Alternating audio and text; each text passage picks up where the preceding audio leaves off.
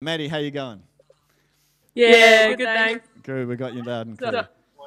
so as you can see, we're down here at Little Harrowby. So, like you said, we're picking up a little bits of plastic that's been washed up. So, How many people have you got there? We've got still some people coming up, but we've got about 10 at the moment. So, Yeah, 10. we'll keep adding in number. 10's good. And it's just such a beautiful morning, hey? Yeah, it is. Beautiful day for it. I was a little bit worried last night when it was raining, but it seems the sunshine's turned it on for us, so it's great. Yeah, I got it. Did anyone else get the high extreme weather alert for the east coast of Tassie this morning? Yeah, not here. Has anyone found anything interesting yet? Too early to say? Not yet. We've literally just started. We've been getting organised and all ready, and so we've just been sent off. So I'm sure we will do. What are they giving you? We've got bags and we've got gloves like this, and we're going to be going along and picking up all the bits of rubbish. As you can see, there's hopefully a few people going at it behind me with our big Hessian bags. So hopefully we fill some up. That's great, Maddie. Say thanks to everyone for us. No worries, we'll do. All right. We'll do a couple of crosses. Thanks, Maddie. We'll catch you around. Go and clean up. Tim, how you going? Okay. Now, he's using his main camera rather than the selfie camera. So you get to see what he's looking at. Oh, yes. There you go. I'm not picking on rubbish. Hey, we're trying to let everyone know how good we're doing at picking up the rubbish. Did anyone catch that? Say that again, Tim. We're about to start. About to start. Okay. Oh, nice. It's been logistics issues, what do you think? How many have you got there? A few. 1, 2, 3, 4. Correct. Does Grace count? Yeah. Yeah. Start them young. Now then 8. About 8. 8. Has anyone found any interesting rubbish yet? We only just started. Well, Nikki, what have you found? Nothing yet. No, Nikki's been digging. He hasn't found anything yet. Oh yeah. Okay. That sounds productive. We're looking for. Look. There you go. Bit of plastic. Yeah. Okay. You could have just saved a fish's life with that. All right. So that's Ralph Bay, the canal that never quite got finished. Right. I think we've got Matt on the line. Captain Matthew Garvin, we'll call him today. How's it going, Matt? G'day, mate. Good to see you. And it's a gorgeous day here in Lena Valley. Thought I'd just take a moment to reflect. But what I'll do is I'll plug the microphone in so you can hear me a little bit better and tell you what's been happening, but also encourage you to pull your Bible because there's a couple of things I want to point out in terms of having a bit of a devotional reflection here. Just to say where I am, this is Lena Valley, and we've got, I reckon, around 25 or 30 of us here. Really, it's by the bulk of it, the people here are from the Nepalese congregation, and it's fantastic to see. They really have all turned up and smiling.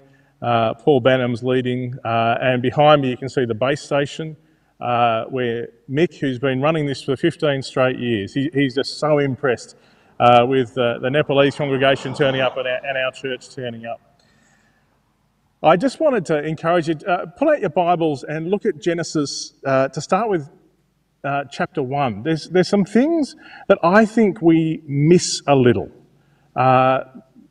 because of the way we've been shaped by the Protestant Reformation and the emphasis on a personal faith, which is so important. But there are things we miss, and I think on a day like today, when we're out in creation, when we're out trying to restore some of the natural beauty to the place, I think there's a couple of things I wanted to point out. The first one is Genesis 1:31. It's important for us to hear God's words here. God saw all that he'd made and it was very good. As I'm standing here, I'm looking up. I don't know if you can see from a distance. I'm doing a bit of a pan around. I can up there see Mount Wellington, and I can see lots of gum trees, and the rivulet is running down beside there. And one of the important things to understand about our world is that God created it and his fingerprints are everywhere. The Bible says the earth is full of God's glory. And there are some implications of that. Because it's not just that we're meant to be here, but you'll notice in Genesis 2:15, and for those at home or at Lena Valley or watching this later, I've got the Bible references here in the YouVersion Bible app, and so you can pull that up and look for events and find Citywide, and the references will be there. You'll see there is work for us to do. This is before sin enters the world. This is before the fall. There is particular work for us to do. What is the work we have to do? The Lord God took the man and put him in the Garden of Eden to work it and take care of it. That our vocation is to look around and see what needs to be done. I've been talking a bit about with my daughter who has her master's in social work, and she's been showing me a thing that has been proven to be essential when it comes to mental health. They call it grounding, and all grounding is stopping and getting out of the buzz that's in your head and letting yourself be here, letting yourself smell the smells, letting yourself hear the sounds, being present in the context that God's got you in. And if you're at home now, if you're at Lena Valley, if you're watching this later, I invite you just to stop. Just stop and listen. You'll probably hear cars going past. It's part of the context I'm in. I don't know if you can hear the birds in the background. But see where you are, whether you can take a deep breath, go, what smells do you notice? By the way, just as I'll just point down here, we've got the Nepalese congregation. I don't know if I can see this. They're starting. They've already been down one side and up the other. They're busy and at work. There's something about being present in the moment that really matters. And one of the things that God invites us to is to respond to the place he has for you. Often the mistake we Christians make is we think that we've got to go away and think deeply and listen to our own hearts. But you notice here, God placed them in the garden to work it and take care of it. You actually find your story not from big introspection, but from looking around at the needs that are in your world and working it and taking care of it. And there are three things in the book of Genesis that indicate God's work at play. And the first is this. You'll notice that Eden is called a garden. Eden is called a garden. It's not just called a bushland. It's called a garden. And what that means is the Hebrew word for garden actually typifies something where there's order, where someone's done the work to make things ordered and beautiful. The Hebrew word usually designates a park-like setting featuring trees and what we would call landscaping. There's this idea that God, it wasn't just an accident where trees went and where things went. There was landscaping. God brought order in the Garden of Eden. Another thing about the Garden of Eden we notice is that what I love is they're beautiful fruit trees, but they're not primarily valued for their fruit. If you notice in Genesis 2:9, it says the Lord God made all kinds of trees grow out of the ground, trees that were pleasing to the eye and good for food. The first thing that was valued about the trees was that they were beautiful. Where God's at work, beauty is the result. And part of representing God is to bring beauty. It means working to bring order. It also means working to bring beauty. And we do that in different ways. Barbie will tell you about the beauty of knitting. I might talk about something else. But there is something about bringing beauty, but it's not the only thing. The last thing we see in the Garden of Eden when God has done his work, and I think this is the stuff we're invited to bring. It's abundance. God says, Genesis 1:29, I give you every seed-bearing plant on the face of the whole earth and every tree that has fruit with seed in it. They'll be yours for food. God didn't create us to live in an impoverished, simplistic world. He created us to live in an abundant world where everybody has all they need and more than all they need. And as we allow ourselves to be present in the moment, as you allow yourself to stop and think about your next door neighbours, think about the people you work with, I bet you, it doesn't take long to look around and see places where there isn't order, where there's disorder, where there isn't beauty, where there's just functionality and people are just going through the motions, places where there is poverty. And one of the things I love about our faith is we're called to respond. What we're doing today is symbolic. We know it's important for us to take the time to make a difference, to work together to bring order, beauty and abundance.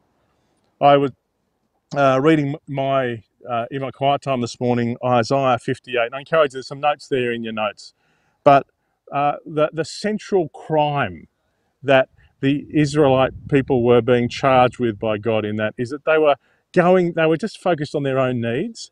They weren't focused on the context in which God had them. They weren't focused on the poverty, the injustice. They weren't focused on the places where order, beauty and abundance wasn't. They were focused on themselves. And God said, because of that, you're just heading down the wrong path. I love Isaiah 58 and all that's in it. But you'll notice one thing that comes, that as God says, as you focus on the things around you that are wrong, that need work, then see what it says? This is verse 11, you'll be like a well-watered garden, like a spring whose waters never fail. That as you stop worrying about, what you feel is right for you, and stop worrying about your deep inner turmoils and things, but actually let yourself be grounded in the context God has you. As you look around and see the needs, then you will become a bit like an outpost of Eden, an outpost of God's kingdom.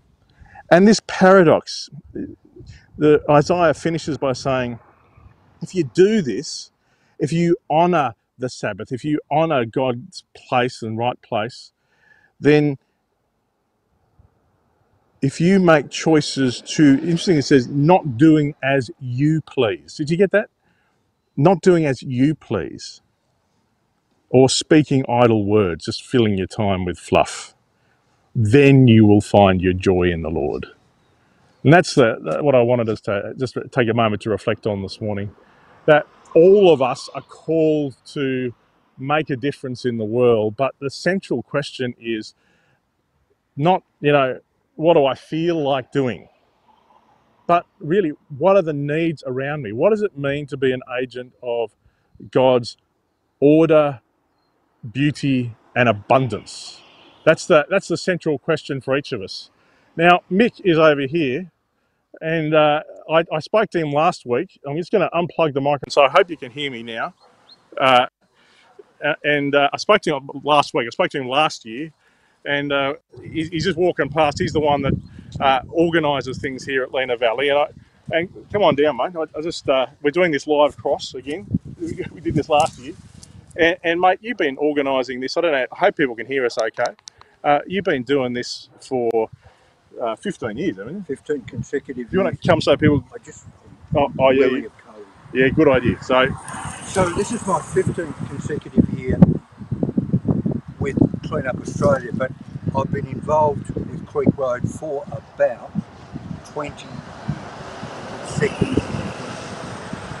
Now, what I love... okay, so we're hearing that they can't hear us well. What I might do is plug the microphone in again. I'll just see if we can... And sorry, this is live, folks, so here we go. and I'm just see if I can. Hang on, sorry, I'm gonna have to take this microphone and shove it down my shirt. Sorry about that. This is, as we said, live, and we're working it out as we go. Oop. Oh no, here we go. Yeah, the wrong buttonhole. There we go. Okay. So just wanting to maintain some social distancing here, but hopefully you can hear us a little bit better now. And Mick, you're saying you've been involved here at Lenah Valley for like 20 years. Yeah, 20 years. Consecutively for 20 years. 15 with Clean Up Australia consecutively. Why? I'm passionate about this particular catchment. I grew up in the area. I think it's my 21st year as the chair of the Newtown Rivulet Catchment Care Group, Inc. And I've just seen the evolution of a beautiful natural habitat evolve. And this mid part of the catchment's been the most neglected, and we've turned it completely round. And I just want to keep on top of it and hopefully hand the baton, because I'm 71.